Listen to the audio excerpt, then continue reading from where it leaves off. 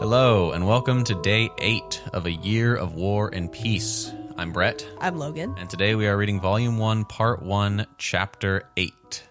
We continue the conversation in the room. Anna Mikhailovna, the Countess and Count Rostov are entertaining their guest, Maria Kerrigan, and then all of the little children run in. A bunch of the little children. The little kids. The little children. I don't know if this is all of her kids, but it's most of the significant ones. We're introduced to a lot of new young characters. We get Natasha, Sonia are the girls, and then we get Boris and Nikolai are the young officer gentlemen. We've known Boris We've from known proximity. of Boris. From proximity. We know Anna Mikhailovna. Sorry, also, I would like to apologize for my voice. I am recovering from having the flu. Apologize for it. My deep and sultry voice. Yeah.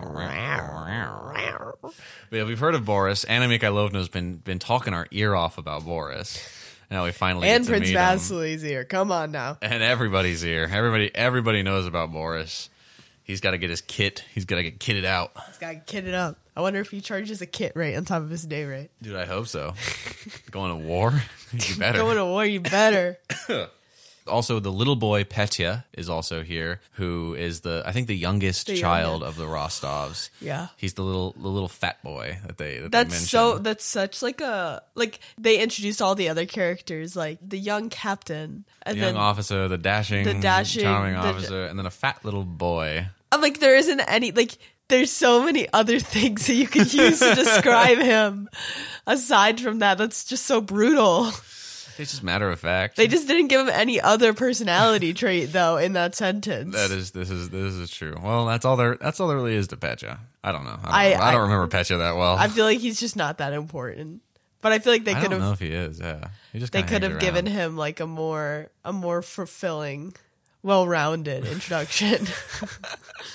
I don't remember how old he is exactly. I think he's like single digits still. I think he's like like a toddler. He's got to be like not like toddler, but like maybe 7-ish, give or take a couple years. I put him in the. It's a pretty broad range, but I put him in the 5 to 9 range. That's what I think where Petya's sitting around, but I don't know. Out of the 12. Out of the 12 children that Countess Rostov might have had, depending on how many of them are actually still with us, given infant mortality rates at the time. Yeah, of this novel. I fully just thought that she was raising 12 kids. I don't know, maybe. I don't remember her having a full 12, a full host of 12 A whole kids. roster. Yeah. There's probably, I would guess at most she's probably in the 6 to 8 range. Because I can't imagine that in 1805 all 12 of those pregnancies went off without a hitch. She was just really good at it. Maybe she's the goat. She's the greatest to ever do it. Goated child haver. Ideal birther.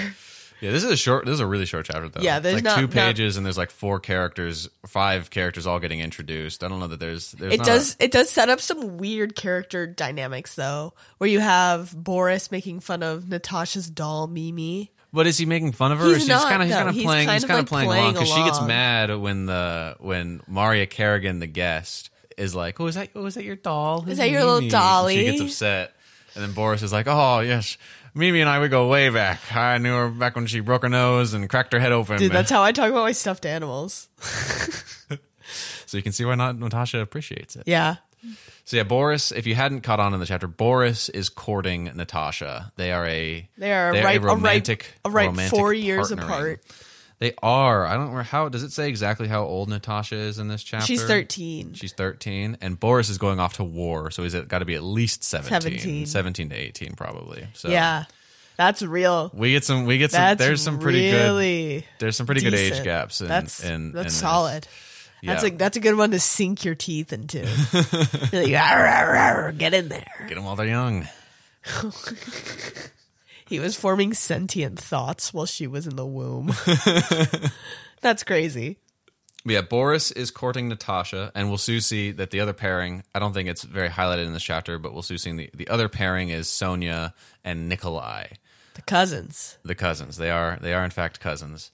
Hey man, it's a different time. It's a different time. That is one of the most. That's one of the most different timey parts of War and Peace. Is definitely the romance. People in love with their cousins and in love with middle schoolers. Yeah, and your middle school cousins. And your middle school cousins.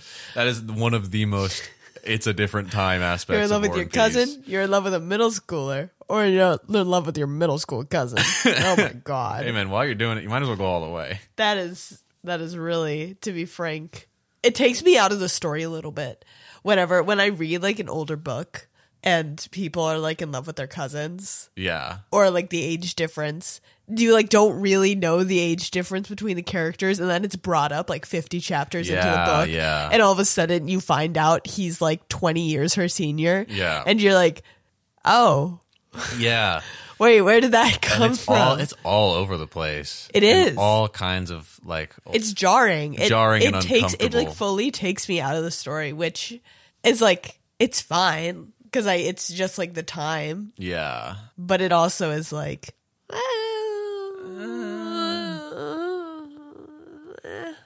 It's really bizarre, and it's interesting because you mentioned when we were talking about Princess Liza, the way that they were talked about her as being so girlish, and like the way that they described her was almost like a child, like she is a child. And then you realize, oh well, it's because that they were courting a bunch of children, and then then you also have literal children, But then it's weird that they equate her to being like the little princess and being like a literal child when she's in her 20s, late teens. Late teens, 20s. Yeah, I mean she's still young. She's not grown. Right.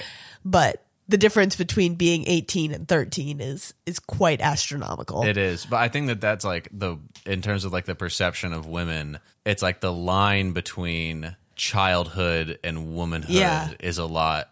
It's not. I don't know if blurred is the right phrase. Well, I think even now, like the line, but like as a child, or at least as a woman, as a child, you spend so much time wanting to be older than you are and acting older and wanting to grow up, and then when you become a woman, you want to be a child.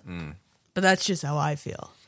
But I think that there is definitely like a line that is blurred when you are looked upon at a young age as a person who is having grown adult responsibilities and is doing grown adult things like getting married and having children. Yeah. That the line is blurred between womanhood and girlhood. Yeah. Like it is for the characters in the book. Yeah. Like I don't know. I mean, even Liza only being 7 years older than Natasha. And having like all these characters are relatively young. Yeah, they are. Even the men, like they're not nearly as young as the women, but they are like in their early 20s. Like they're not. At best. Yeah, they're not. They're boys. Like they're not adults at all. Yeah, the rate of maturation is much faster for the like entire society. I feel like as society has gotten older, the rate of maturation has slowed. Yeah, I mean, yeah, definitely. Because you live longer. You don't have to live as much life in a shorter amount of time. Yeah, we'll see a lot more of that in the next few chapters, as well as throughout the rest of the book. Because Natasha she'll be sticking around. She's one of our major characters. Is there anything else that stands out to you in this chapter? The thing with the doll was the big one. Yeah, and I think just how they characterize her as like hiding behind her mother's veil and like kind of being like this shy kid who even for 13 is acting rather childlike. Yeah. I mean, at 13 I was emo as hell and didn't want to talk to anyone and wore all black and painted my nails black and was emo, but I didn't want to talk to anyone in a way that wasn't like, oh, I'm a kid hiding behind my mom's dress. Right. It was in a way that like, God, no one understands me. Oh, I'm just so misunderstood. Yeah, it's interesting that that's paired with what we were talking about just a second ago with like everyone's doing such older responsibilities and they're, being courted and getting married and the boys are going off to war, and yet Natasha's she's doing things 5 years ahead of her age and acting like 5 years younger than almost her age. It almost feels like another thing that Tolstoy's doing unintentionally, where he's showing her youth in an exaggerated way to be like, look at how young this girl is and the circumstances that she's about to be thrust into. But I don't think that that was his intention. I think that that just might be how he wrote the character unintentionally. Yeah. Which- it is interesting. Though. Which it works. Like, I mean, now reading it in the 21st century, it serves an entirely different purpose than it did when it was originally written. Yeah. But it gives a new reading to the text and to, like, kind of the thesis of her character almost. Yeah.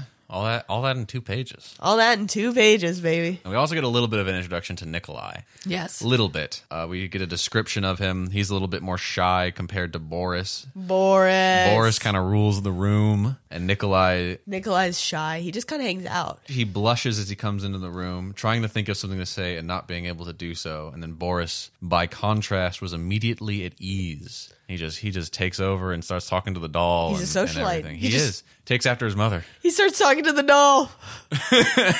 Maybe if we all started talking to the dolls, We need more dolls to talk parties would be a lot easier. to. Hey, what am I doing right now? Rawr. Arr. Talking to the broad, Talking to the bull ball and chain. the old doll and chain.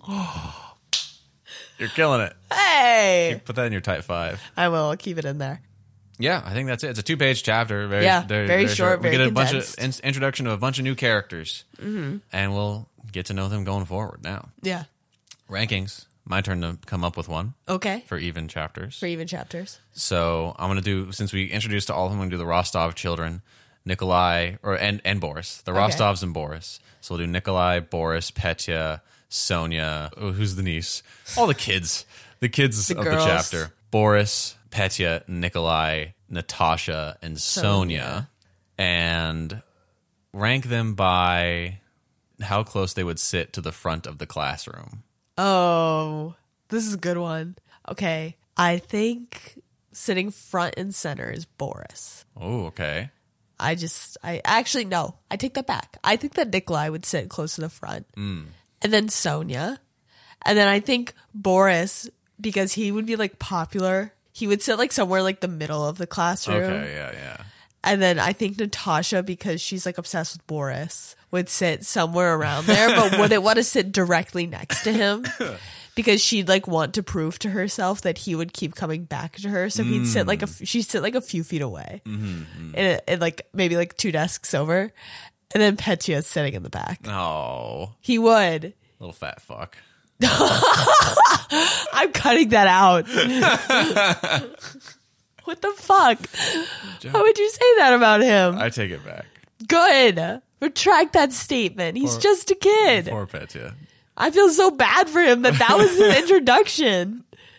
Maybe we'll get a more well-rounded character as we see Maybe. Petya's development over the course of but the novel. but front to back, we got Nikolai, Sonia, Boris, Natasha, Petya. I think that's a good. I agree. Well, of course you agree. I made the ranking, so obviously I agree. But yeah. All right. All right. Well, that's chapter 8. Chapter 8. Oh. Whoa. Chapter Hachi. How do you say chapter in Spanish? Is that not, what did you just say? Chapter? Oh. I just said chapter.